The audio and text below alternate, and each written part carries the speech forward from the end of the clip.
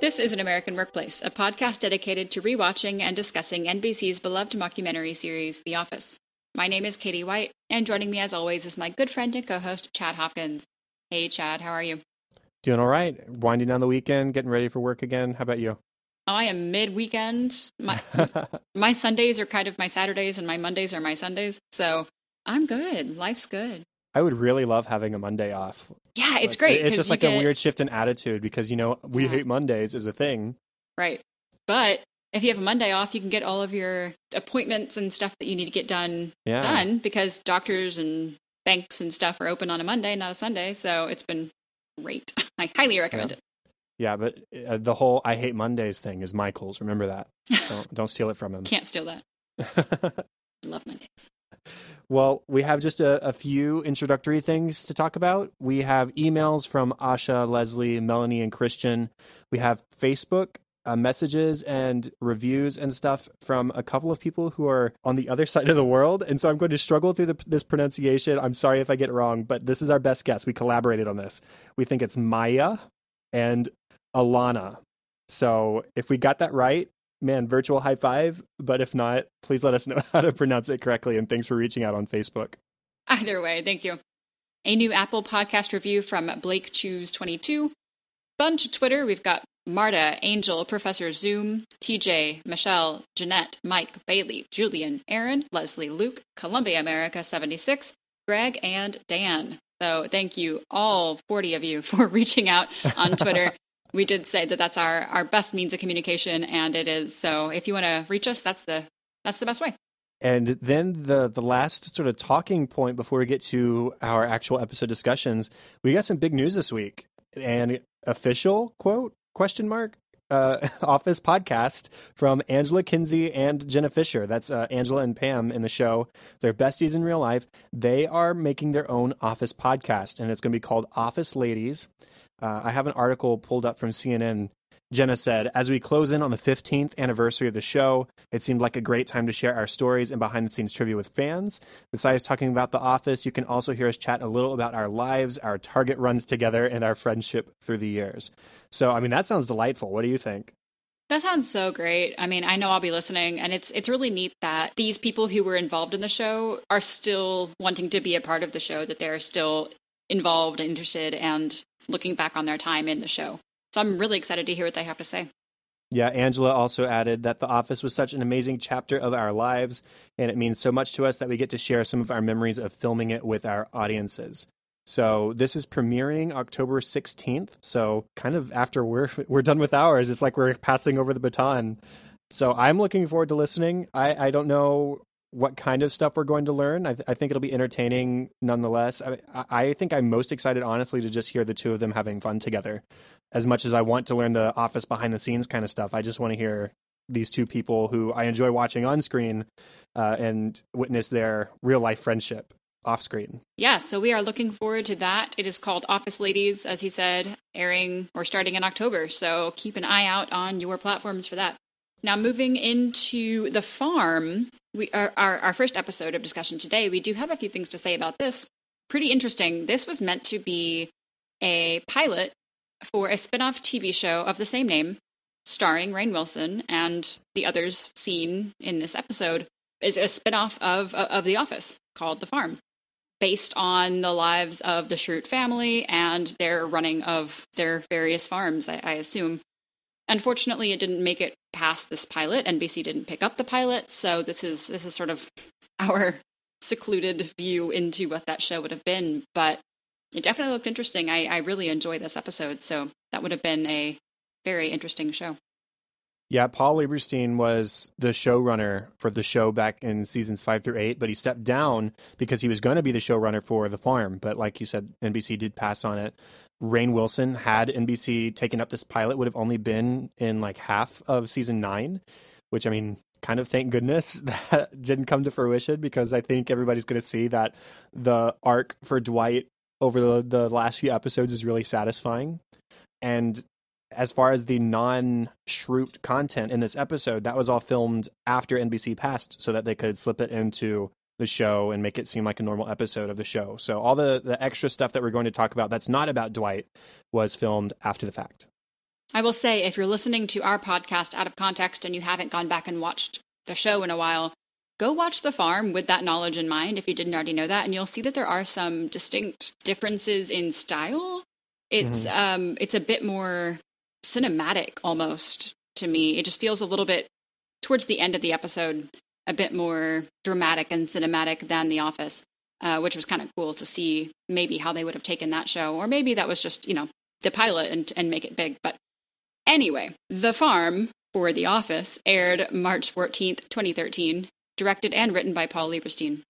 So Dwight's Aunt Shirley has passed away, and now he and the Schrute family must gather to celebrate her life and to decide what to do with her farm. Meanwhile, back at the office, Todd Packer makes a surprise appearance at Dunder Mifflin Scranton and tries to make amends, and everybody else has to figure out, do we trust him or do we remain wary of this guy who has treated us so poorly in the past?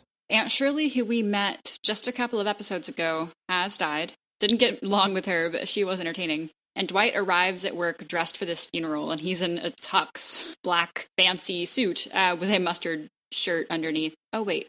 Sorry, I'm getting my outfits confused. He originally arrives in a tux and is later in a three-piece suit for the funeral with a mustard shirt underneath. And I have to say, I get why Shirley called him Big City Dwight, because everyone else at the funeral, except for Oscar and the Reverend, are wearing overalls and work clothes. But that's him paying respects. And we get to meet some of his siblings, which we did not know existed. We have Jeb and Fanny, Jeb being the brother, Fanny the sister, who are very different from Dwight, not at all who I think I expected to be direct siblings of Dwight, but they have obviously moved on from Scranton, Pennsylvania, and have changed because of it. But they do seem familial, and particularly with Jeb, close, which is interesting. It's very brotherly. The Jeb first shows up at the funeral, or at the gravesite, really, and they start wrestling each other near the grave. It's like each is trying to force the other into the grave, and Jeb cries, "Uncle, uncle, uncle." It kind of makes me wonder if this is somehow an additional custom of Schrute mourning as well. Like, everything else is unusual about him, so why not make the children or the nephews of the deceased fight to get into the grave? Like, it just seems something that would fall in line with what they're talking about. Yeah, it really would. And I also think it's interesting to revisit something that Dwight has said before. This is back in season 2. I didn't actually confirm season 3. Yeah. From Phyllis's Wedding in season 3, Dwight says, "The Schrutes have their own traditions. We usually marry standing in our own graves. It makes the funerals very romantic, but the weddings are a bleak affair." This must probably apply more to funerals that take place when the first spouse dies, because I wouldn't call anything that we see here romantic, though I think a lot of it is really sweet until we get to the shotgun part. But yeah. a lot of this other stuff, I actually think it's a really touching, quaint kind of funeral. It's definitely shrewded. It's odd, and as Oscar says, they are descriptive rather than sentimental. They sort of describe Shirley and her appearance and her status more than her personality. But then again, her personality wasn't much to speak to, so maybe they were doing the best they could. So we talked a little bit about Jeb. Fanny, who I have to say, she's played by Mahandra Delfino, whose performance I just love in this episode. I think she's just doing a really, really great job in this episode.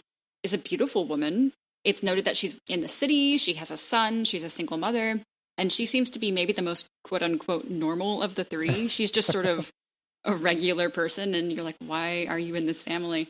She's the only one that's not currently a farmer, but Dwight and Jeb are both farmers, and all of this sort of culminates at Shirley's house. They hold a wake or a gathering back at the house, and they watch a video of Shirley that she's left for them, basically telling them how disappointed she is in all of them and how they've let the family farm sort of come to nothing. Shirley has died, and she says, all right, well, if all of you move back home, you can have the farm. And Dwight just almost passes out. He's so excited and kind of overcome with this sense of responsibility. Now, the other two do not really want to do this at all, but Dwight this is everything he's wanted, because Shirley's farm is so much bigger and better than his own, and it's mentioned that it's the biggest farm in the area, and she's respected by the neighbors and by the other community members for her successful farm. So Dwight is just beside himself. Fanny stands out because in addition to not being a farmer and just sort of being the city person of the family, it makes sense that she's also the one who's really just not into the Schrute traditions as much. The thing I mentioned earlier with the shotgun at the funeral, they have started their tradition of they make sure that their dead are really dead. And so Dwight grabs the shotgun and he fires into the casket to make sure that Shirley is really dead. And Fanny did try to stop this. She said, we really don't need to do this. This is just kind of gruesome, honestly. Dwight does it anyway, and her son sort of cowers and hides in her legs. So Fanny's growth in this episode is sort of being a little bit more accepting of things as things progress. While they are spending time at Shirley's place, Dwight convinces everybody to stay at least a couple days, give things a try, see if this is maybe something we could get into together as brother and sister. And Fanny's son ends up helping with Dwight. And he wakes up one morning and they go and they collect the eggs from the chickens and they milk the goat. And his name's Cammy or Cameron. He doesn't really know anything about all of this. This is completely foreign to him. He doesn't know. He even asks, is that a cow? And it's obviously not a cow. It's a goat. And so Dwight makes fun of him a little bit, but really he's just sort of treating him like a person, like he would anybody. Dwight talked like that with anybody. And even before that, when Dwight and Cameron first interact with each other, Dwight reaches out his hand and real cordially says, hello, little man, haven't seen you in a few years. And Cameron sort of grabs it with his small little hand, not properly, and shakes it that way. And Dwight is just flabbergasted. So everything about his sister and about her son is just completely opposite of being a, quote, Schrute. So Dwight is sort of helping him to not only learn the Schrute customs, but also he's trying to be a little bit of a father figure to this kid.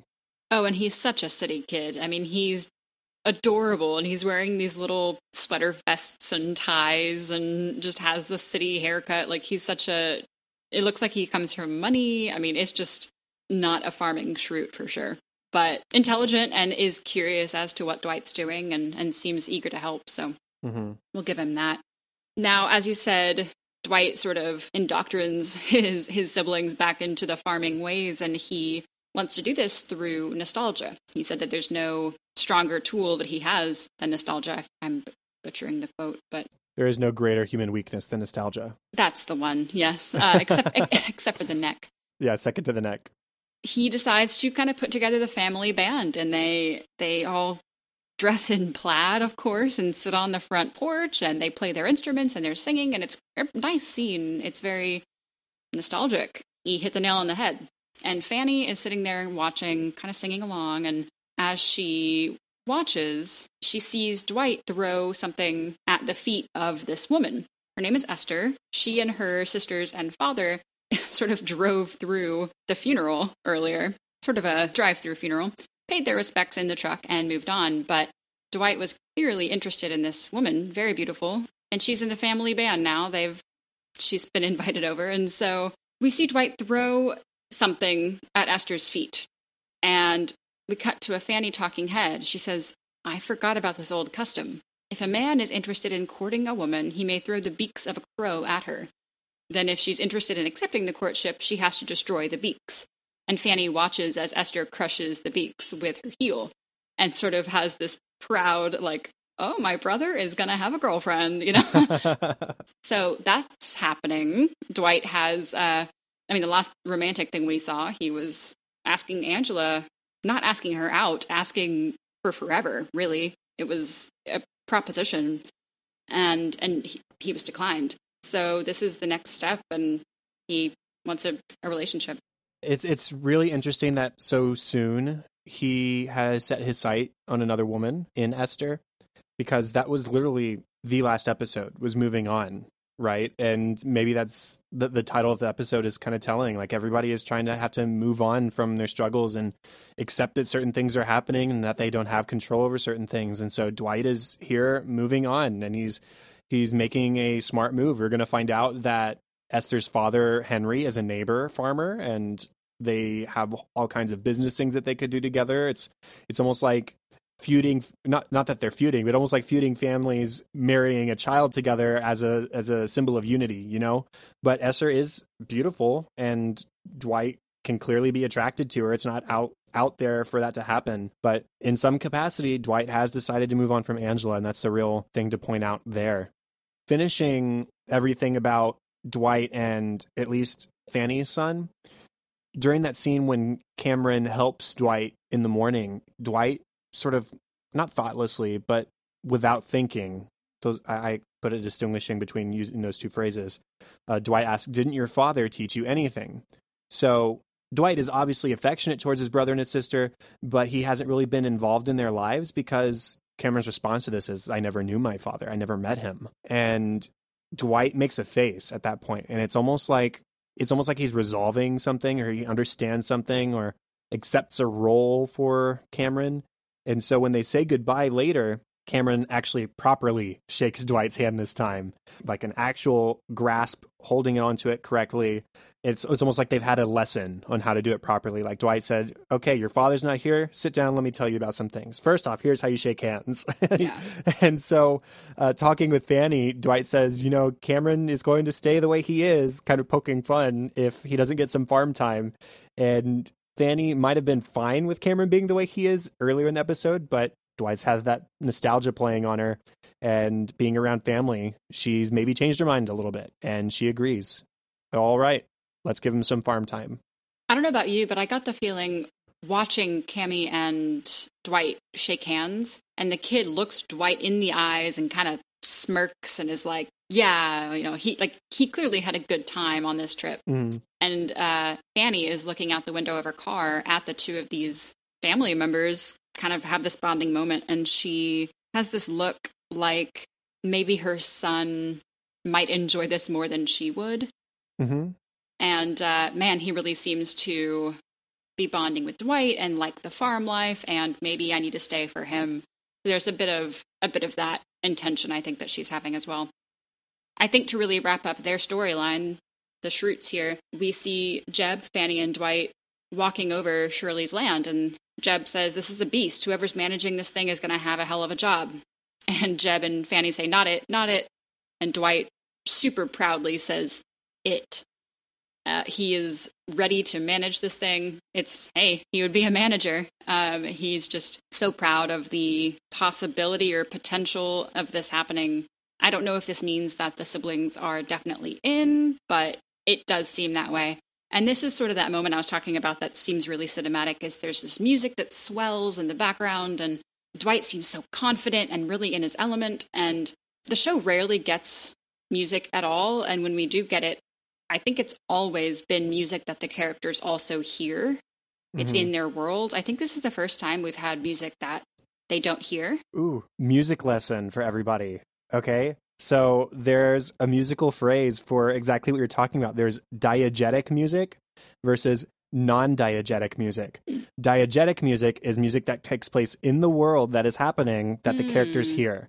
Non-diegetic is just audience music. So interesting. So we this is get non-diegetic. Yeah. Right. We get it both ways in this episode. It's the same song both times. The first time is we get the family and friends singing Sons and Daughters. Yeah. And so that would be diegetic because they are making the music. It is obviously taking place in the world. But there at the end, this was clearly going to be the theme song or something for this TV show. And so we get the Decemberists version. That's the group who originally sang the song at the end of the episode, that swelling moment you're talking about. And that is non-diegetic because it's just for us. But there's your music lesson, everybody. Yeah. And so that leads me to believe that had this series gotten picked up and taken off, that it would have had a different style a little bit than The Office. It didn't seem very mockumentary-y, unlike a lot of the other branches of this NBC franchise that has sort of taken over. That's sort of the farm part of the farm. I want to ask a quick question before we move on, if that's all right. Please. So, would you have watched the show when it first aired? Would this pilot been enough to convince you to stick with it? Out of curiosity, yeah. And I really like specifically Fanny and her son, I think are really interesting. And of course, love Dwight. So yeah, I mean, I would have at least given it a shot. You and I like pretty much everything that has spawned off of The Office. So I would absolutely give it a shot. You? Yeah, it's interesting. So I've said this before. I didn't really watch The Office until college, and I don't remember when I would have watched the majority of the show. See, there was a point where I watched everything that was on Netflix, which would have just been like 7 or 8 seasons at that point, because this didn't finish airing until 2013. And so I didn't watch this until a little bit, or the last season until a little bit later.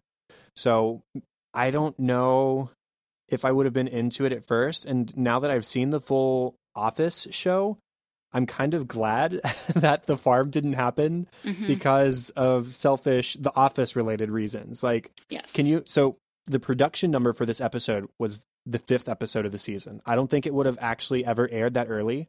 But as I said earlier, at least I think we did, Rainn Wilson was only slated originally for 13 episodes of this season, and then he was going to be out. And so I can't imagine what season 9 of The Office would have looked like with Dwight gone. And how strange would it have been, considering Jim's storyline specifically, for Dwight to just all of a sudden up and leave the office, leave Dunder Mifflin behind, and then go farming, you know? Yeah. And obviously he wouldn't have been doing both because he would have left the office.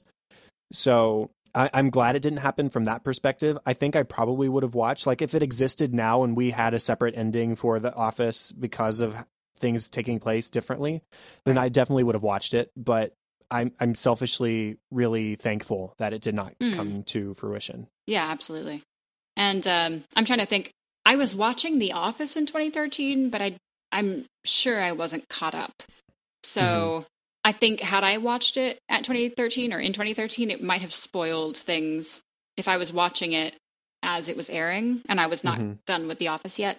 I would have said, why isn't he at Dunder Mifflin?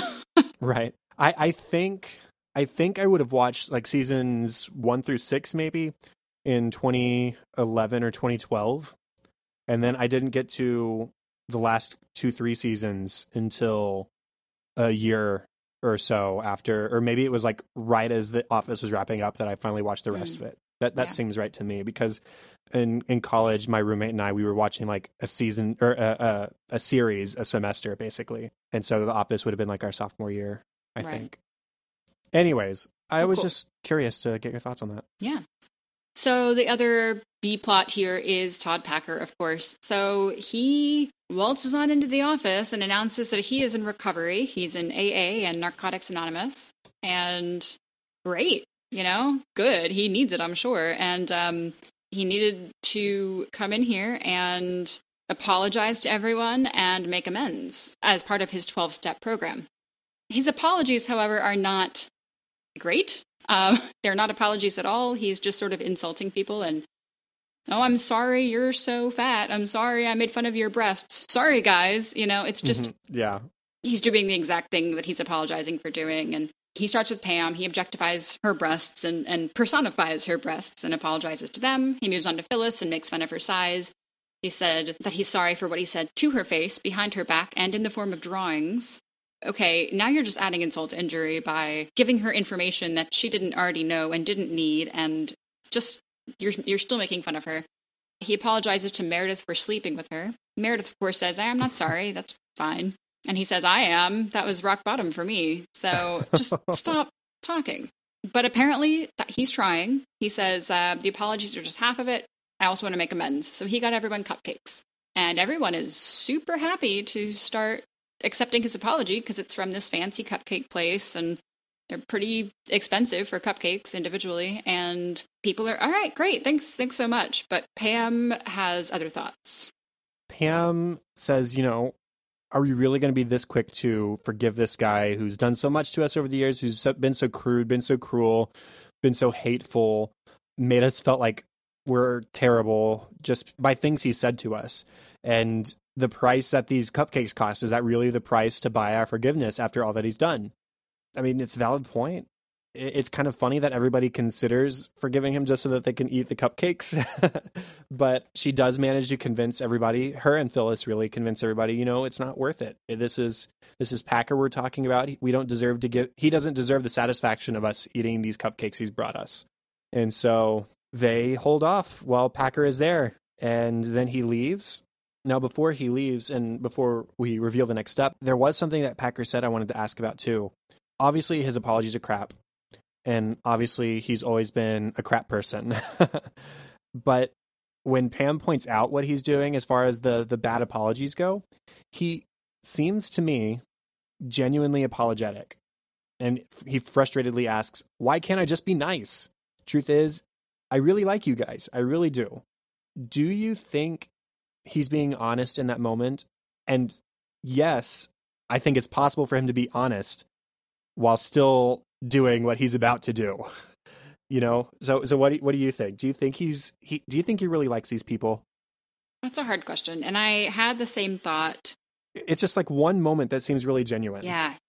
I really like you guys. I really do. And he's frustrated because he seems to want to be better, you know? Mm-hmm. But I can't in good conscience say that he likes these people based on what he's about to do. I don't care how... No. I don't think he does. I think I considered it more in the first half of the episode, but when he reveals, he says, as he's leaving the office, he steps up to his car, which features the same William Hung license plate as back in season 3. And he tells us, I am on a 12-step program. I'm on step 0, which is just to have a crap load of fun. And he tells us he spent 6 hours removing the icing from the cupcakes, lacing them with a variety of drugs, laxatives, constipating drugs. Some are legal, some are not. And he says, you don't get Todd Packer fired. You mess with him, and this is what you get. And so until that, I think I believed him, or had a greater chance of believing him when he said he liked everybody. But when he says you don't fire the Pac-Man and expect to get away with it, it's like, yeah. If he's seeking revenge this heavily, I can't really say that he actually likes these people. And there's even something in his eyes. Like when he gives Clark the cupcake, you're a kid. Something tells me you'll like this one. No, you're being vengeful. So everyone the next day is a mess. Some combination of hungover, not having slept, and who knows what they did last night. Right, because they ate them after Packer left. Right, yes, we should have mentioned that. Everyone but Pam ate their cupcakes. Pam comes in the next morning. Morning, Aaron. Morning, Phyllis. And everyone's just sort of holding their heads, and Phyllis tells her essentially just shut up. And guys, I've decided to eat my cupcake. You know what? It's just a cupcake. Packer's not here. I think it's okay. It's revealed then that he did lace the cupcakes. Everyone looks like garbage. They're all just, every single person looks like they just had the worst night of their lives. Lots of people got high. Lots of people had diarrhea. Some people had both. So they were a mess. And Pam is so disappointed because maybe he was trying to be better. And oh no, he's definitely not. So that's extremely... He could be arrested so hard for this, but... Yeah, he could. And he closes the episode by showing up at Athlete and giving cupcakes to Daryl and Jim. So we don't see them eat it. Hopefully they know better than to eat it, because Pam told us that she had talked to Jim and to her mother and a couple other people about whether it was right to eat these cupcakes as long as Packer didn't know about them. So hopefully Jim is wary enough that he doesn't fall victim to this as well. Yeah. Now moving into funny moments, starting with the cold open. Dwight walks in and Aaron laughs because she says, you're just like a ridiculous fancy clown. And he says, I'm dressed according to the Schrute codes of mourning. And Aaron's face immediately falls. And Pam says, oh, Dwight, I'm so sorry. Were you guys close? Dwight says, I would say that she raised me, but let's not kid each other. I raised myself. She was, however, the closest thing I had to a mother. And then he has a talking head. He says, my actual mother was very cold and distant. I'd say she was the closest thing I had to an aunt. I love that turn of phrase there. And he says he's going to either invite people of the office to the wedding by sprinkling red fertile dirt in your face, or I will ask you to keep a respectful distance during my time of grief with a dusting of black, slightly acidic soil. And it's totally just an excuse to throw dirt in his coworkers' faces because nobody was going to get invited. Nobody was going to get red dirt. Oscar only got it because he out loud expressed how thankful he was that he was not getting invited to this thing. And Dwight is offended and says, okay, you're getting red dirt, and throws it in his face. So Oscar is actually at the funeral. So that's funny. He honored his invitation. And then Jim gets an extra bad dose because Dwight doesn't only throw black dirt in Jim's face, but he makes mud out of it. Yeah, so that's the cold open. Some other moments with Dwight. We get to see lots of Dwight's relatives, including Zeke, who we saw not that long ago. And Zeke picks Dwight up at his house in a motorcycle with a sidecar, and neither guy wants to get in the sidecar. They both refuse, so they squeeze onto a one-seat motorcycle, and no one's in the sidecar. Just stubborn. And Dwight asks Mose, "Are you going?" And Mose says, "Will there be ghosts there?" And so he's not going because he thinks there's going to be ghosts there. Then when Dwight shows up at the funeral and Oscar's there, he says, "What are you doing here?" Oscar says, "You invited me. You threw the red dirt in my face." And Dwight gets this like sly smile on his face and he remembers. He goes, "Oh, yeah." I did. Oh, yes, that was I fun. enjoyed throwing dirt. Dwight's brother Jeb is definitely still in touch with his farming roots, but in an untraditional way. He gathers up some soil at the funeral and tastes it, and he says, "Ugh, crap soil. Nothing's going to grow here." Dwight says, "I mean, it doesn't matter. It's a cemetery." Jeb says, "Yeah, well, I'm just saying it's garbage soil, that's all." Dwight, "Well, the only thing we're planting here is dead bodies." Jeb, "It's fine, because they're not going to grow." Dwight says, "Well, thank God they're not, because we don't want to make zombies." And Jeb says, "Good, I agree, but don't worry about it. You won't get any." Hope you didn't want zombies, because you're not going to get any here. A man named Henry, who's a neighbor farmer, he's the father of Esther. He stops by the gravesite, and Esther tells us it was on the way to town because she needs yarn. So they're going to town to get Esther yarn. And Dwight says, "Well, if you can snap 2 chicken necks with a single motion, why use 2 motions to slaughter those chickens?" It's like, why? Why is that necessary? Can you not just say 2 birds with 1 stone? And Zeke in the background, while Dwight is saying that, did you see Zeke? He's like mouthing he's like along. nodding. He's Yeah. like, yeah, He's like, yeah, yes, classic phrase. Yep, that's the one. Henry also, as the funeral is happening, and Zeke said, "Oh, you were the aunt to my cousins. Most of your life you were 5'4", then you were 5'1". Dwight mentioned that she had black hair and then gray hair. When Henry pulls up, and he's like, "Has anyone mentioned her height?" They nod. Land size? No one has, so Henry removes his hat. Stays in his truck, but removes his hat. "Shirley, at 1,600 acres, you had the largest farm in the area, sharing borders with 6 other farms, including my own farm and your nephew Dwight's." And he nods, and they drive off. I mean, honestly, I really like this. It's acknowledging the passage of time and the change that takes place during that time. And it highlights her relationships and her accomplishments. And yeah, it's just like stating facts. But are those not facts to be proud of or to accurately just, I don't know. I just think it's a really sweet like a thing. summary. Not necessarily that I want people doing that at my funeral necessarily, but I think it's sweet here. It's a nice little short tradition. Yeah, I like it too. It's very odd, but yeah, it's nice. We learned that Jeb is a worm farmer. He says he bought a, quote, worm farm, but apparently worm means something different out there. And so I just have to wonder, did he expect a farm with actual like wriggling worms everywhere? What did he think worm farm was that made him want to buy it? So he says, "I'm now in the business of pain management."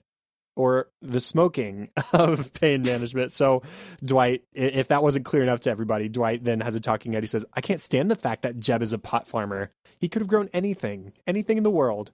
He used to talk about growing a peanut grape hybrid. 1 plant, 1 sandwich, which sounds fantastic to me. So I need to get on that. But yeah, I'm just curious. A quick Google search shows me that worm farms are a thing, and not the pot one. You can... I mean, you obviously don't grow worms, but you attract worms, and then it's like a tiny worm zoo. Basically, you just invite them to stay there, and then you sell them for bait. Basically, so maybe that's what he thought he was getting into, but ultimately not his trade these days. Back at the office, when Todd Packer comes in the door and immediately insults Aaron, Clark, who's never met Todd, says to Pam, "Who's this guy?" And Pam just turns to him and shakes her head. Bad. Yeah, that sums him up. Just bad. The full nostalgia quote that we mentioned earlier, Oh, yeah. Dwight says, "People underestimate the power of nostalgia. If baseball can use it to get people to care about that worthless sport, then I can use it to get my siblings to care about the farm. Nostalgia is truly one of the great human weaknesses, second only to the neck." First off, baseball's great. calm down. But second off, this is the quote that I had Rainn Wilson say in the video he made for me when I met him a few months back. It was originally meant to be a promo for the podcast, which is why I chose the quote, because I thought it'd be funny and ironic considering what we're doing on the show that is based on nostalgia. But still, I have that video when he says, nostalgia is truly one of the great human weaknesses. So I have video of him saying that on my phone. Yeah, that was so cool that he did that. It's really neat. Regarding the Packer cupcakes, as soon as Packer leaves, everyone eats the cupcakes, and Kevin bites into his and starts choking. And if you really listen to the choking, it's some of the most disgusting sounding, like, it's really bad. Terrible mouth sounds. It's really gross. And it's long, and he looks very uncomfortable, and Meredith goes to help him, and he pushes her into the file cabinet, and, like, he does not want her help. And he suffers and recovers. He says, that was incredible. And takes another bite. I don't know if that was him just being eager to eat the cupcake or if that was the drugs already doing their thing. Yeah, I don't know if it's a health problem or a result of like fast-acting drugs on the cupcake, or if it's just how he normally eats cupcakes, regardless of anything else. I don't know. But it didn't stop him. No. While he was trying to get distracted from the cupcake, though, while Packer was still there, Angela says, Kevin, you can do this. And he's like laying on his desk, just with the cupcake right in front of it, trying to resist. And he says, you don't know that. And Pam comes over and says, Kevin, let's think of something to distract us. Like the movie Skyfall. You loved the movie Skyfall, right? And she says, uh-huh. Kevin says, James Bond was a spy. Pam says, yes, he was a good spy. Kevin says, yeah, he was the best. James Bond would love this cupcake. It's so funny. I love Skyfall too. And Erin builds a little tent around her cupcake so she doesn't have to stare at it. Right. Creed, we learn, has quite a gift when Pam is contesting everyone and saying, no, we can't just give in and eat these cupcakes. We can't let him buy our forgiveness with cupcakes. He was awful to us, and he still is. How much is a cupcake? $2.50? Is that the price of our dignity? And Creed says, actually, it's $3.75 a cupcake, and $3.67 if you buy a dozen. And we have a Creed talking head. He says, I never forget a number. Names, in one ear and out the other. Places, nope.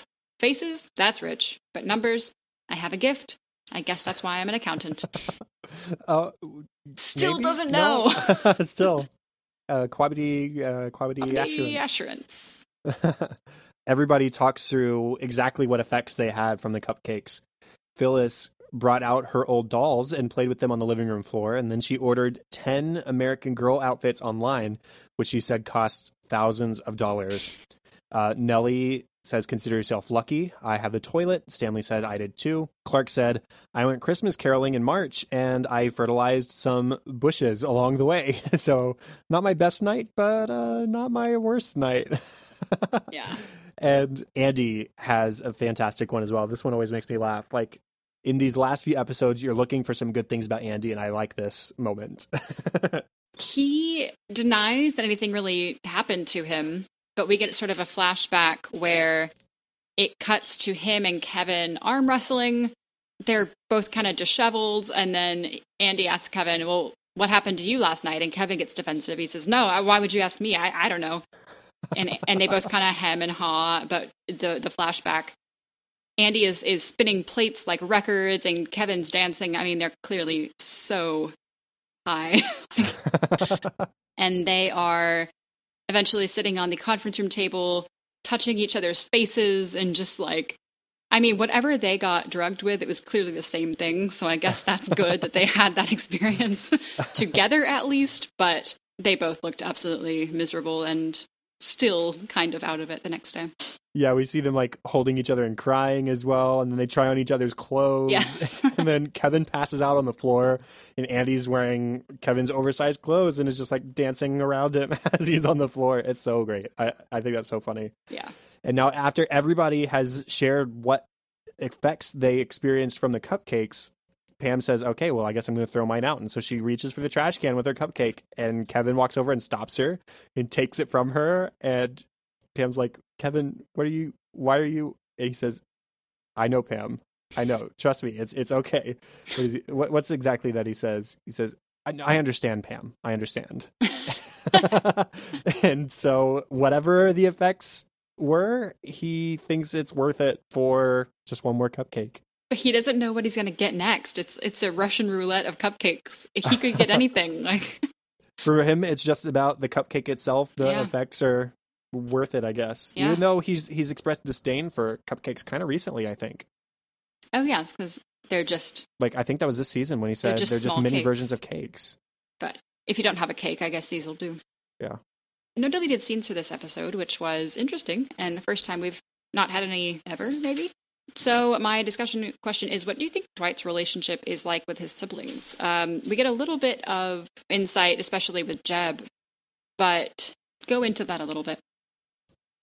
As far as like day-to-day up to this point where they haven't had reason to gather together, I can't imagine that they're in super close contact. Maybe Jeb and Dwight call each other on the phone every once in a while to talk about farming or something, and Dwight expresses his distaste for exactly what Jeb is farming. I really can't see any interaction between them aside from phone calls, but I'd like to think that they keep in regular touch with each other because of how easily they fall back into the sibling relationship. There's even a scene, we already mentioned the scene where Jeb and Dwight are wrestling at the gravesite, but then there's later when Dwight is trying to convince Fanny to just stay for a couple nights, try it out, see if this is something you'd be into, and he does this whole 5, 4, 3, say yes on 1, and so like that whole countdown that he's done before, he does it on her, and she says it doesn't work, and then he playfully does it in French because he knew it would work on her, and sure enough, it works on her. And she's fancy, and she speaks French. Yeah, so they know each other, even if they don't keep in frequent contact, and I'd like to think that every once in a while they talk on the phone or something just to maintain that relationship. Yeah, that was a scene I was going to reference as well with the countdown, because the way that she was laughing was very like familial and like maybe that was some inside joke or something. So I feel like at least as kids, they were probably, very close. And then you move and you sort of lose contact, or as close of contact as you used to have. But I think it's a good relationship, if not strong. Yeah. Well, going into our next episode, we are talking about promos. It aired on April 4th of 2013, was directed by Jennifer Salata, and written by Tim McAuliffe. Jennifer Salata, that's a name we haven't heard in a while. Yeah, I want to say she's like co-showrunner with Greg Daniels at this point in the show. I'll look it up while you read your summary. But we haven't heard her in a while. The first promos for the documentary, The Office: An American Workplace, are being released. The Office watches in excitement, then in shock, as they realize the extent to which the camera crew captured intimate details of their lives. Dwight faces his first challenge in his relationship with Esther, and Pam sees Brian for the first time since their lunch on Valentine's Day. Okay, so looking it up, the last anything we've seen from Jen Salata was actually season 6. She wrote Saber. That was the last episode she wrote, and the last episode she directed was The Promotion, which was also season 6. The Office, season 9. Yeah, I'm not saying anything about her being showrunner. So maybe she wasn't showrunner at this point, but she did return to the show, which is pretty cool, because she was showrunner for a while with Paul Lieberstein. Talking about this episode, Oscar's the one who finds a promo, and they watch it, and everybody enjoys it, and they all think they're super cool because, hey, we're broadcasting soon, we're going to be on TV, isn't this neat? And then as they deal with their newfound fame, or whatever you want to call it, the thought of fame, Oscar finds another promo that is for the Danish version of the program. So this is going to be broadcast worldwide in some capacity. And in this promo, they find that more was filmed and is going to be broadcast than they realized. So things that they thought were private, obviously we as audience members knew that they weren't private, but they as people on the show did not know that. And so that's a revelation, and it's a tough pill for them to swallow, and they all start to sort of panic because obviously they've all gone through some things that they don't want the general public, or maybe not even the general public, but like people in their lives that they interact with all the time. They don't want them to know that. And if it's broadcast to the public, then now everybody close to them is going to know this too. Yeah, specifically the main one that we see in the episode is the whole Angela, Dwight, Oscar, Senator love rectangle because we learned that the senator didn't know that Angela cheated on him with Dwight. She never told him. The senator is not publicly outed, but when this documentary airs, he will be. And as for public appearances, it looks like he's married to a, little blonde woman, and they live a perfect, happy life. And it turns out that there's a bunch of dirty under stuff going on. So they spend the episode figuring out what to do about that. They meet in the stairwell and blare music and try to figure out what to do about that. And they decide to call Robert, and they basically tell him everything that's been going on so that he won't find out when it airs. So there is a lot of stuff that has been caught on camera, and everyone is really unhappy about it. So the office actually suggests that Pam goes to see Brian because they all know that they are friends.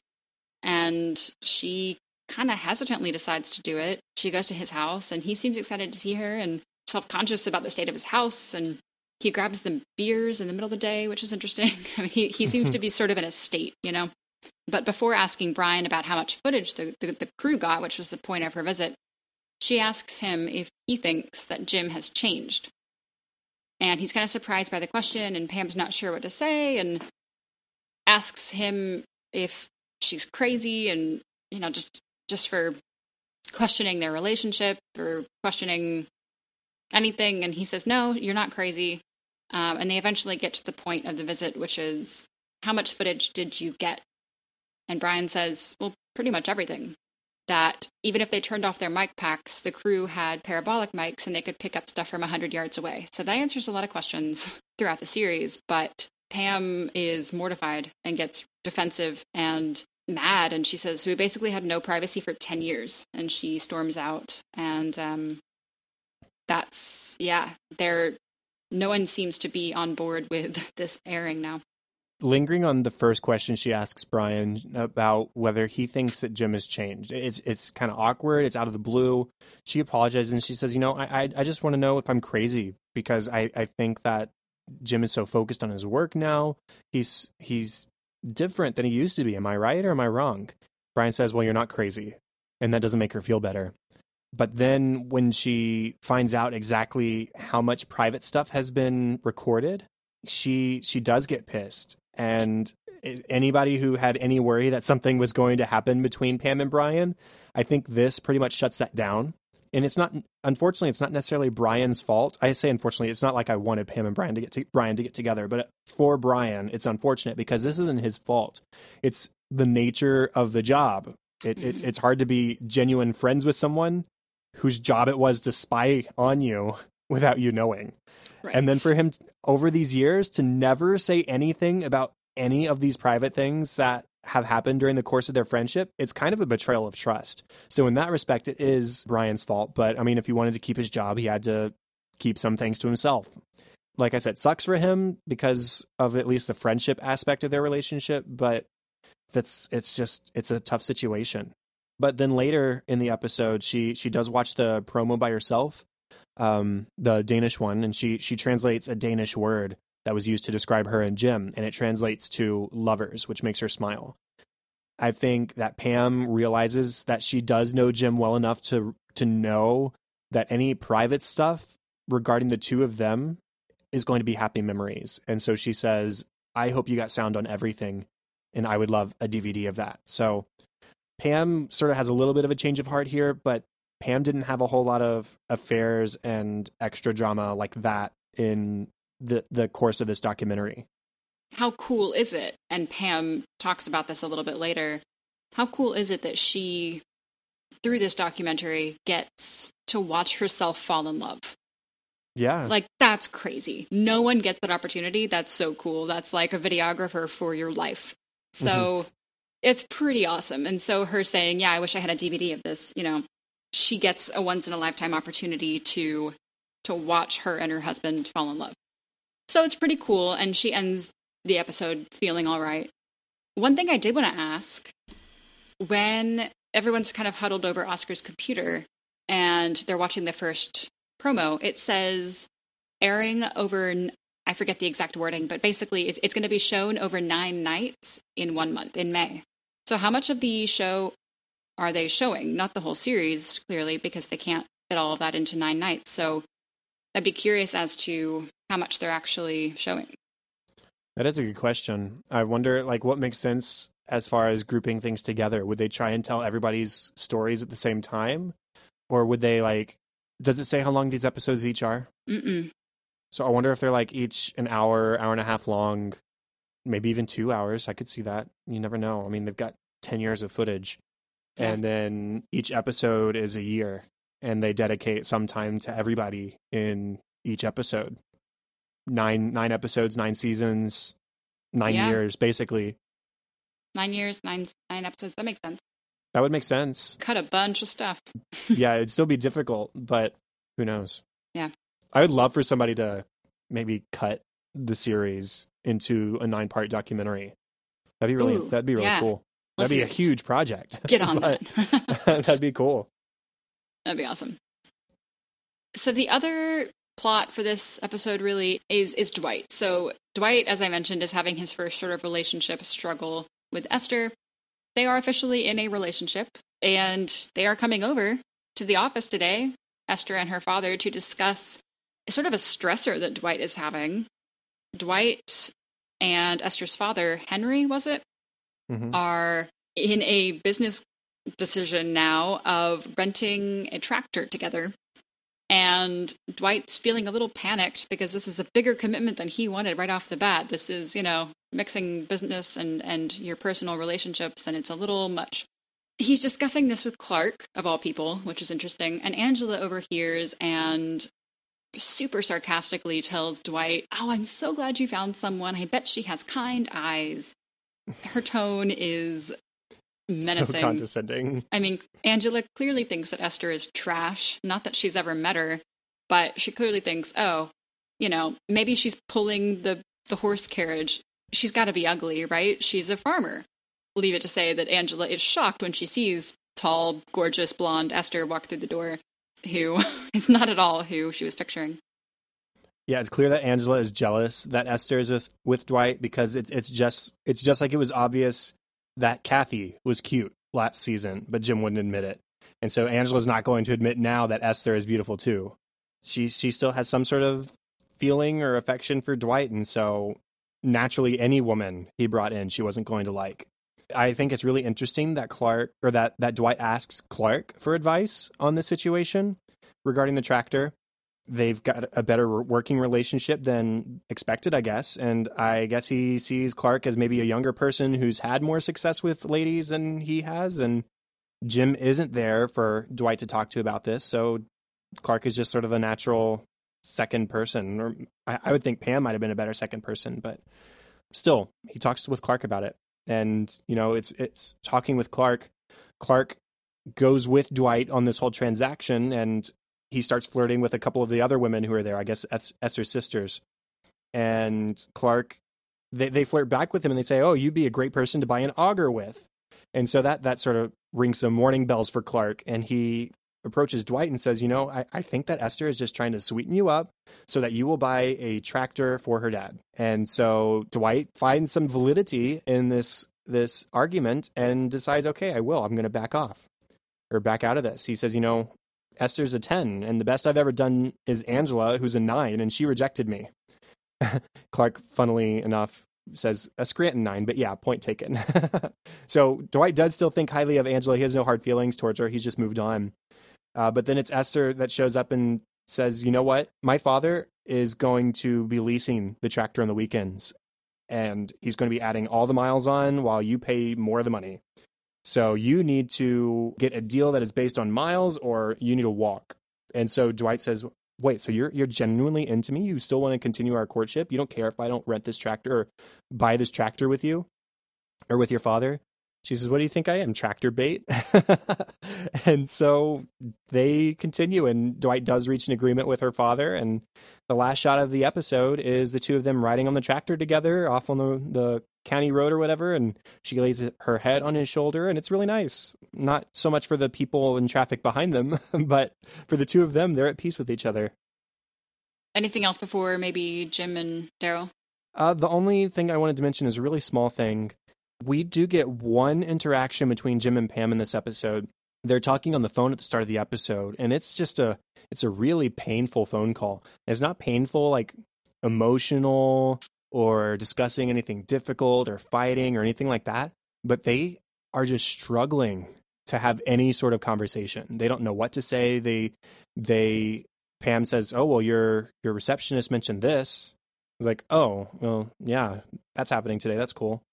And so they just can't even have a normal conversation with each other right now. And that's all we get. So it makes you wonder sort of what's going to be happening in these next couple episodes. Because the last time we interacted with them was in Moving On. And Pam told Jim, this isn't what I want for our lives. I'm happy with our lives in Scranton. And Jim says, well, and here I am starting a business in Philadelphia.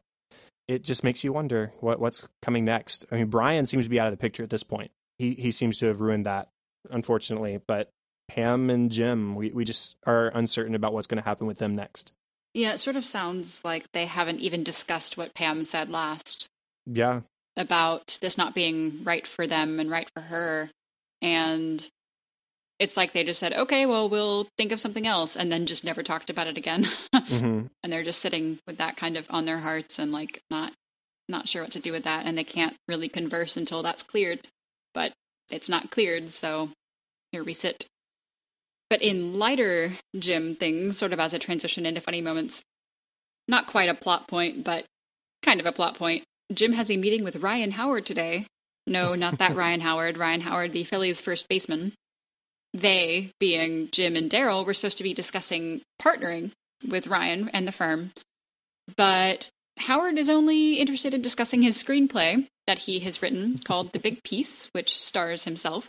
It is a film in which humble baseball player Ryan Howard hits a home run into space, and the space dust returns and turns him into the big piece. So it's sort of a biopic, sci-fi, romance.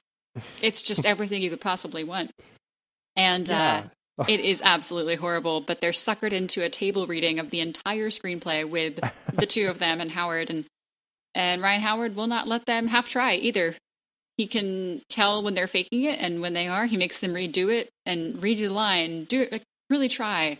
And, he'll need the rights to Darth Vader as well, as he will be making an appearance in the film. So it's going to be very expensive, and it's just horrible, and he's not at all interested in not discussing his screenplay.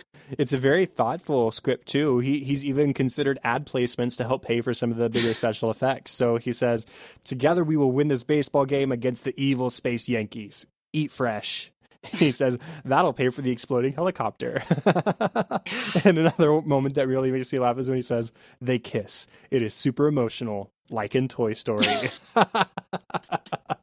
Toy Story, wow. Yeah, I mean, it's emotional for sure, but that's very different than like romance. The cold open for this episode. I just don't even want to talk about it.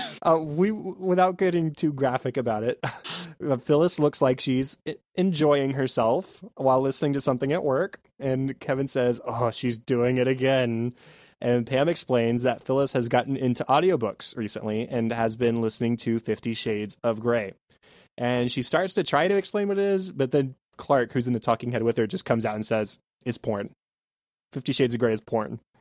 And so they go to Andy about it, and he's really not much help. So Dwight says, I'll take care of it. And so he grabs a bucket of water, and he just douses her with it in the middle of the office. And she's upset at first. She says, what the hell? But then she realizes, I guess, how into it she was getting, and seems almost kind of apologetic and sheepish. And then Andy takes her phone and says, you can have this back at the end of the day. And then we see Andy in his office, enjoying it too. And we close the cold open with him getting water dumped on him as well before we go to the opening credits. Yep, and that is all we'll say about that. Clark and Dwight doing their relationship advice at the beginning, which Dwight, I thought he was being sarcastic the way he was asking, but he was truly just so curious. He was so excited to ask Clark's opinion, but it came off as sarcasm, but it really wasn't. He says, Clark, I need your advice. I'm having some lady troubles. Clark says, what's her name? Esther Ruger. And Angela kind of gags in the background. And Dwight says, yeah, it lives on the neighboring farm, 85 acres. well, we've been out about 3 times, and there has been physicality, but the thing is, we were hanging out with our father and looking at a farm catalog, and now he wants to lease a tractor with me. What do you think? And Clark says, the same thing you think. Dwight kind of nods, like, yeah, that a long-term tractor lease is going to put pressure on a relationship. And Clark says, God, one of my buddies is going through the same thing right now. Something in the air. He's trying, yeah, but how can you relate to this? Like, yeah, not at all. When Clark tries to confront Dwight later because he suspects that Esther is trying to con him out of money, he steals the pen out of Dwight's hand because he's about to sign the contract. And Dwight says, don't you cap that pen? Do not cap that pen. Do not. Oh, you capped it. Wow, you are serious. Okay, you've got 2 minutes and then the cap comes off. Capping the pen. It's a semi-permanent stop, yeah. When Esther's family arrives, Aaron, who appears totally unprompted to say this by Angela, but Angela seems to super enjoy saying it. Aaron comes in and says, hey, Dwight, you have some guests? I think they're from the forest where we harvest our paper. And Angela just like, yes, thank you. Because surely they're going to be, these like elvish people, but they are, well, the men are average, the men are fine, all the women are stunning. Yeah, they are all very attractive. When Esther reveals that, yeah, my father is trying to con you. You need to tell him you want a deal based on miles, or he can just stick that tractor where the sun don't shine. And Dwight says, that Shady Grove out by Willard's Pond. Yes, I know exactly the place. And Esther agrees. Yeah, exactly. Yeah. Right there. Kevin is apparently not looked upon super kindly in Denmark. In the Danish promo, they kind of do voiceovers for each character as they appear on screen. And Kevin asks, what's that word they said when they showed me? Skroldmont? What's that mean in Danish? Cool guy? And Oscar looks it up. He goes, oh no, dumpster man. Kevin goes, cool. Superhero. Yes, that's what they were saying. We had a listener, we just mentioned Maya, wrote in to say that the Danish being spoken is not actually Danish at all. It's just sort of gibberish, but the words written are Danish. So maybe they just totally butchered the Danish, or maybe they didn't try. I don't know. Yeah, maybe it was somebody on set or in the writer's room who's like, yeah, I can read Danish. And they just did their best, and it's completely wrong. And it's wrong. They lied. They're like, it's kind of like German, and it's not like German. I don't know. When Clark is trying to console Dwight after they have decided that Esther is trying to cheat him, he says, hey, let's go out tonight and just score a couple 4s, huh? I mean, won't that make you feel better? There are no games with 4s. It's very disrespectful, obviously, but it's still funny. There's no games. There's no games. When everyone's watching the promo and Kevin comes up and asks what they're watching, when you realize, he says, whoa, you go to the bathroom for 45 minutes and everything changes. 45 minutes? And then he has a talking head. He says, this is a documentary? I always thought we were like specimens in a human zoo, which, given the amount of footage that they got, they kind of were, but... Kind of. Andy is just obsessed with the online comments on the promo videos. He's excited when someone comments on his banjo playing, or when they say, you guys are killing it. Everything else, aside from the public reaction to these promos, is secondary to him. He doesn't care about all the private stuff. And really, Andy doesn't have a whole lot of private stuff to worry about. All the private stuff that happened in his life were antagonistic to him, like the affairs and stuff like that. One guy says he's hot, and he types out this long reply about, I'm so glad that this commenter, the commenter's name is Bong Ripper. I'm so glad you enjoyed my work in the promo, and I enjoyed your comments, and I'm going to go read more comments now. Have a great day. And another person says, he's not hot, he's gay. And he gets pissed and types his own comment criticizing the name and calling him an idiot because, I'm not gay, so how much of an idiot are you? And I am hot, according to people on the site who have a brain, so never comment on this page again. And then someone named Texas Poon Tappa says he is butt. That's it. He is, you are butt. And that launches him into his whole, I'm about to lose my freaking mind with stuff that he's done in the past. So I guess now that Andy's single and feeling lonely, he's seeking validation from other places, and the online stuff is what seems to have connected with him at this point. Yeah, he is feeling the stardom. He loves being the center of attention, which we always knew, but he cannot handle the negative attention. Toby has a similar, well, not similar at all, but he is also excited to be on TV. He says that it's a little ironic that I'm going to be on TV as kind of a TV star because my last Chad Flenderman novel was based on a murder TV star. The small scream, and Nellie says, "Oh, I do not care." I don't care. Oh, goodness, Toby. Stanley says, "Hurry, Pam," talking about going to talk with Brian. He says, I need to know how much hellfire is going to rain down on me. Phyllis says, "I thought Terry knew about Cynthia." And Stanley says, "She does, but neither of them know about Lydia." Oh no, Stanley. Why? Why do you do this to yourself? But we didn't know about Lydia. We didn't know about Lydia. So he just dug himself into a bigger hole. Yep. I want to read through the phone call that Oscar and Angela left for the senator because it's really excellent. We could act it if you wanted to. I have it pulled excellent. Up too. Wonderful. So leave a message at the beep. Hi, honey. Oh, no. Hi, honey. Hey, Robert. It's Angela and Oscar. Hey. Just a few quick things. The documentary is going to be airing soon, and you look so great in the promos. Oh, you look so handsome. Very presidential. Very much so. Yeah. Absolutely. Yeah. I get the sense you're going to be outed as gay. Yes. And I cheated on you with Dwight. Looks like they got it on film. I didn't tell you about it. I think that's it. I think we're good. Done. Bye. Okay. Love you. God. And scene. I thought it was interesting that Angela ended with "love you," though. Yeah, it's just if somebody's listening, I guess. Yeah, or just have it. The habitual "I love you," the most meaningful one. Oh, what a great phone call! And it's the first time in a long time that we've seen Angela and Oscar sort of on the same side, and just. Oops, sorry about all this, and I don't know, really funny. Yeah, at least since leaving the birthday party in the last episode. Well, true. Yeah, but so it wasn't. It seems that after that, they are now closer, so that's good. Yeah. Erin is worried about things that were caught on film. She says, "I sneezed into my hands without using Purell, and then dipped into the candy jar. Did they film that?" Nellie says, "My first week here, I sneezed directly into the candy jar because I thought I'd get more... I thought I'd get more screen time than anyone as a villain." Nellie, we were talking about Andy and the online comments earlier. Turns out Nellie was Texas Poon Tappa on the video site. Yeah. And when Andy makes a sort of video rebuttal to Texas Poon Tappa and another user named Jason, who is also critical of Andy, he's playing the banjo. And she comments, "You suck my nuts," which really just like stresses Andy out. He's not even mad at this point. He's just like upset and on the verge of tears, and she's just really enjoying it as she walks out of the office for the day.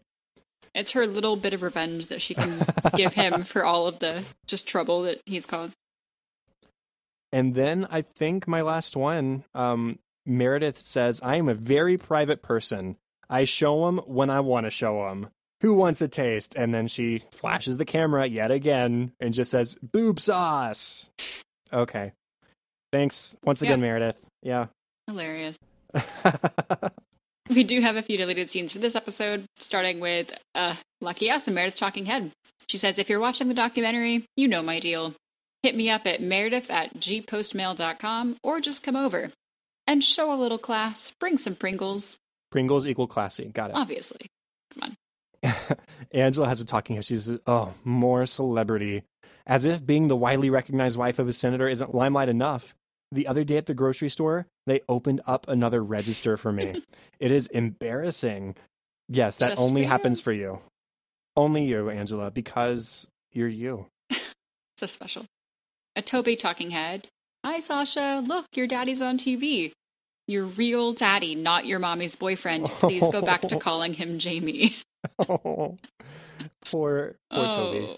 And she would be, what, preteen at this point? Young teenager? Yeah. Oh, yep. Creed has a, quote, talking head. He just stares wide-eyed into the camera. He gets down right in front of the lens, and we see only his eyes from how close he is, and then he just shouts, "Hello?" Almost like he's looking for an audience literally inside the camera. Yeah, I don't think he really understands what's going on. The last talking head before a few more deleted scenes is Dwight. He says, when you're a farmer, you don't worry about media BS. It ain't going to change the price of beets. Only real BS is going to do that. Man, manure is so expensive these days. And so Jim and Daryl are rehearsing their meeting with Ryan Howard, and Daryl is playing Ryan. Jim goes to shake his hand with his right hand as you're supposed to, and Daryl/Ryan says, "How can I shake your right hand when I'm a lefty?" Jim says, "That doesn't make sense because you bat lefty. Handshaking has nothing to do with it." So he says, "So what can you do for a sports professional like me? I've already got 1 million endorsements." Jim says, "My point is, with all these big endorsements, absolutely you're earning income. The opportunity we can offer is to build equity in a fast-growing company. So your days post-baseball could be better than your days on the field." He says, "Great, now tell me, who's the handsome African-American gentleman who works with you? I like his style." Jim says, "Oh, you must mean Colin." And we look over at Jim's shoulder and we see Colin eating a bagel. It's his friend from college that he came up with the idea for Athlete with. Daryl says, "That's cold, Jim. Colin's not even in my universe." And he just sort of thumbs up Colin from across the room. There's another scene of Dwight haggling for the tractor, and it looks like they finally come to an agreement. Not much on that one. No. And then it looks like Clark was talked into buying an auger after all. He doesn't know exactly what it is until they tell him it's for post hole digging. He doesn't know how to fit it in his car, though. And he drops it once. Then he tries securing it to a desk chair and towing that behind his car. But it basically just rubber bands all over the place and smashes into his back bumper and whatnot. I mean, he's not being very smart here. If he just laid down his back seats, it would fit easily. But that doesn't occur to him, it seems. Or just leave it.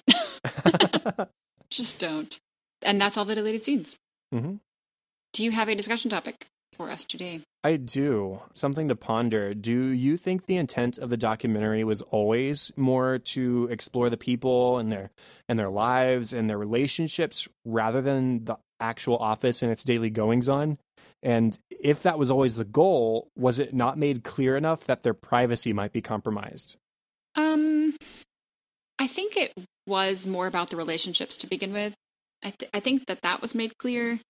So I don't know exactly why they're surprised. I think that they just thought when they're in the office, like when they can see the cameras, that's when they're being filmed. But they didn't think that there would be hidden stuff, and when their mics aren't on, that does seem like an invasion. If my mic is off, that means I don't want to be listened to. So I think that that's really where the discrepancy was.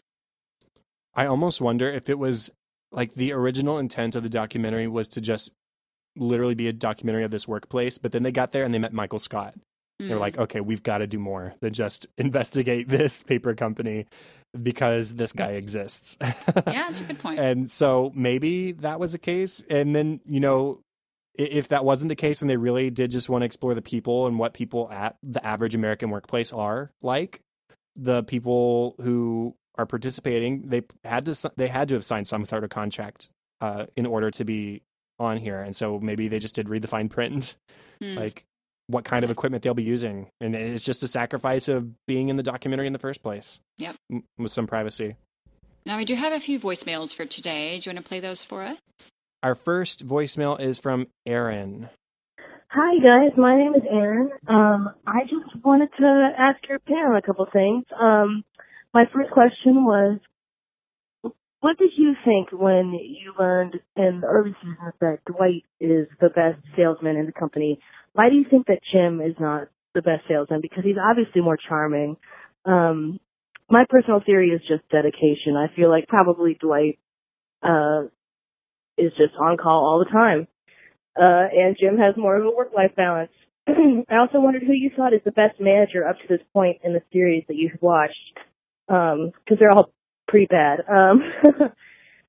And also, I learned that they're going Jenna Fisher and Angela Kinsey are going to be doing a podcast together about The Office called Office Ladies, and I wondered if you would be listening to it and maybe offering commentary on it too, because they're going to be giving a lot of behind-the-scenes information. So I hope to play this and answer my questions. Thanks. Bye. Okay, starting with your last point, we will not be offering commentary in the form of a podcast.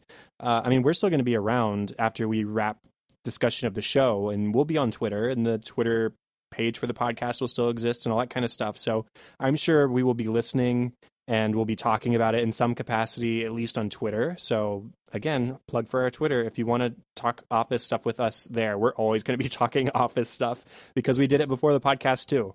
So there's that. Now, as far as your first question about why Jim is not the best salesman, do you have any thoughts about that, Katie?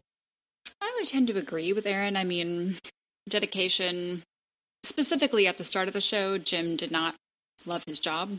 He didn't even like his job. That was a survival situation. And Dwight lived and breathed paper.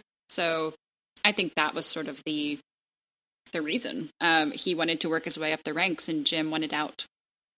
Yeah, I 100% agree. It was all down to the effort put in. And Dwight put in a crap ton of effort because he loved the job and he loved the business and he loved trying to please Michael. And Jim was there because it was a job and because it turned into a pursuit for Pam.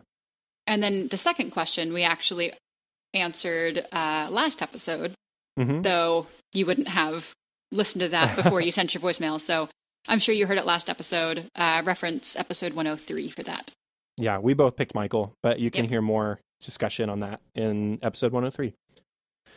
Our next voicemail is from Katie, different Katie. Thanks for calling in, Aaron. Here, I just wanted you to answer a question for me, so I called in. Yeah, I mean, maybe I'll leave a voicemail next week. No, it's not me. Here's Katie. Hey, Chad and Katie. My name's also Katie, and I'm from Massachusetts.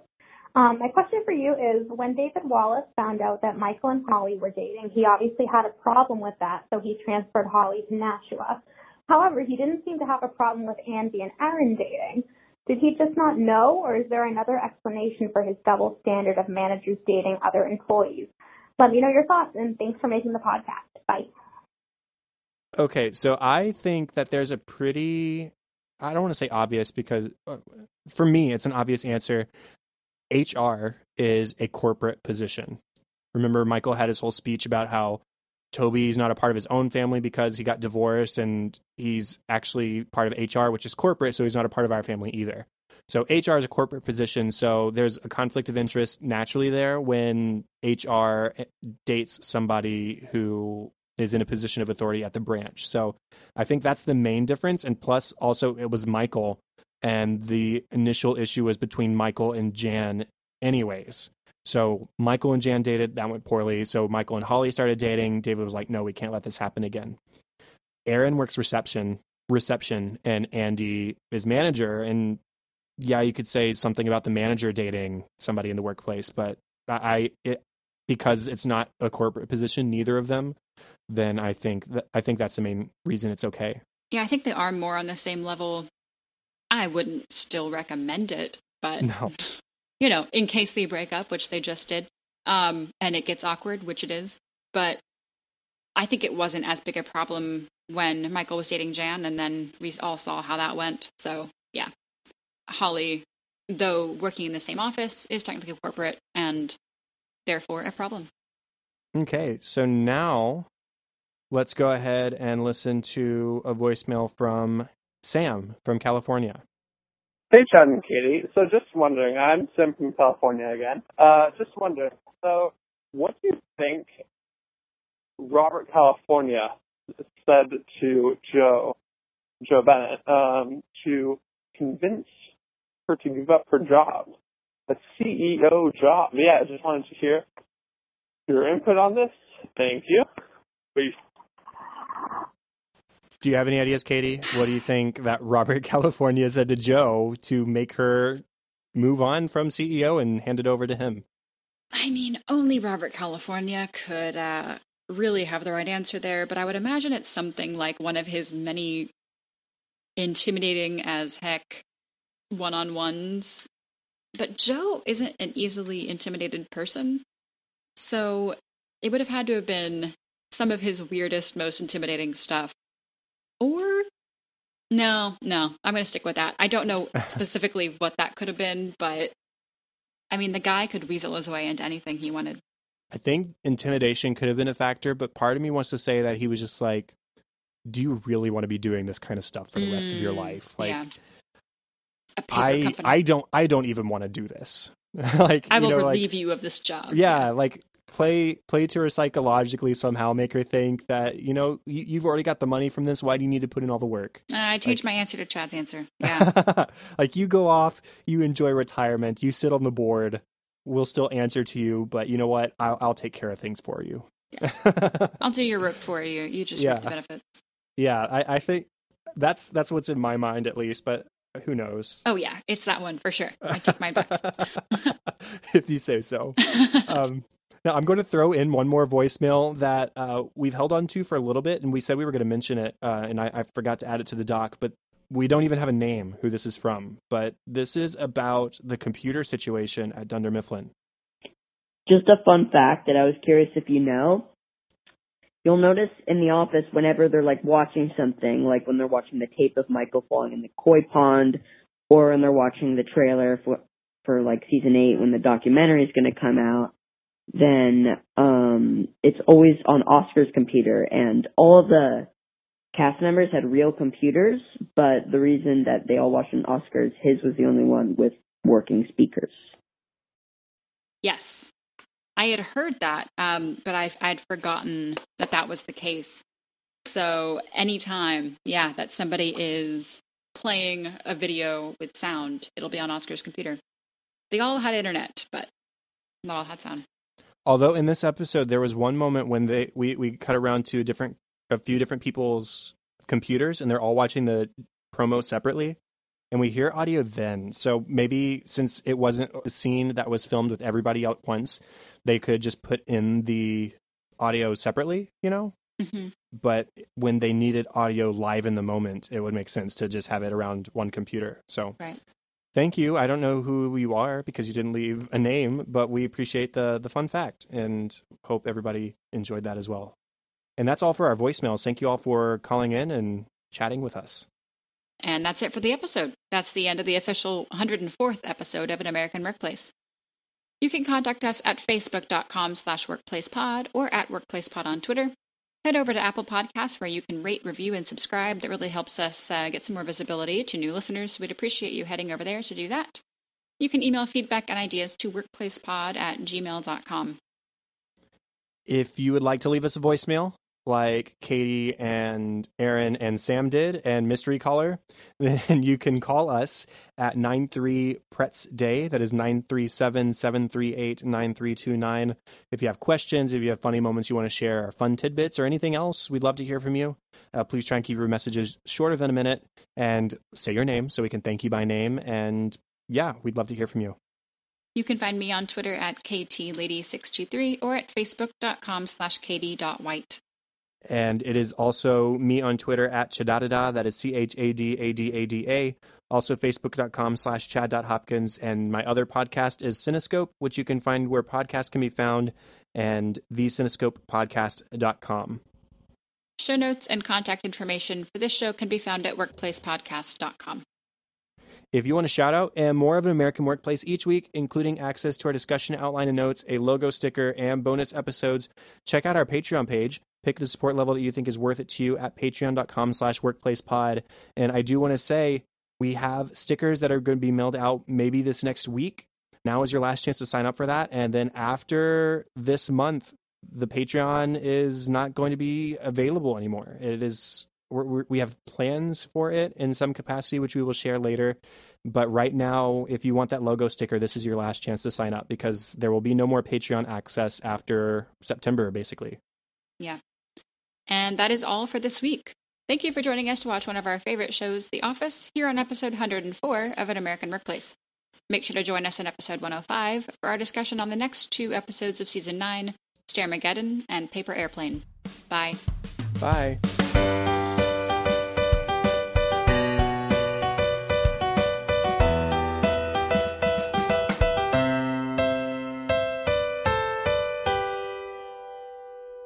This is An American Workplace, a podcast dedicated to rewatching and discussing NBC's beloved beloved for the first time. Dearly beloved.